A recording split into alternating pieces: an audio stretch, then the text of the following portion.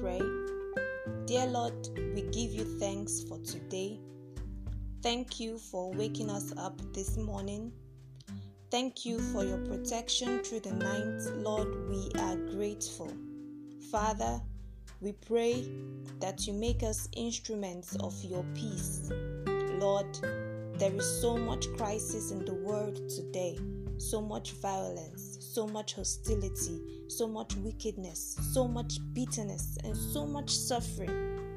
Lord, help us to rise from the pollution of evil in our society and be ambassadors of peace, emissaries of hope, advocates of justice, channels of blessings, and heroes of love.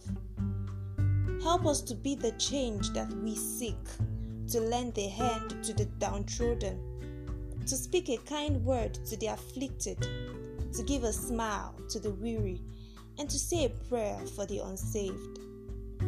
For if all souls were saved, there would be less crime. If all men were instruments of your peace, there would be no war. If all men loved truly, there would be no greed. Father, help us not to be passive tools in the hands of the devil, but ready vessels in your hands, fit and proper for use. Help us to shine our light brightly so men may see our works and give glory to you. Father, we thank you for answering our prayers. Thank you for today is blessed.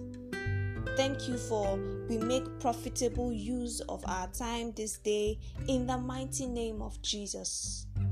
In Jesus' most holy name we have prayed. Amen. Amen. Amen. Thank you so much for praying with me today. Before we go, I just want to say to us that ye are the light of the world. A city that is set on an hill cannot be hid.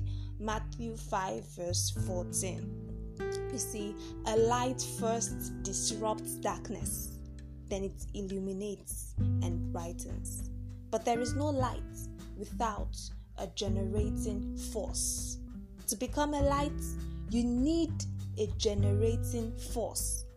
I leave you to decide your source. Do have a lovely day. Tomorrow is our day of worship. Do tune in so we can worship God together. Bye for now.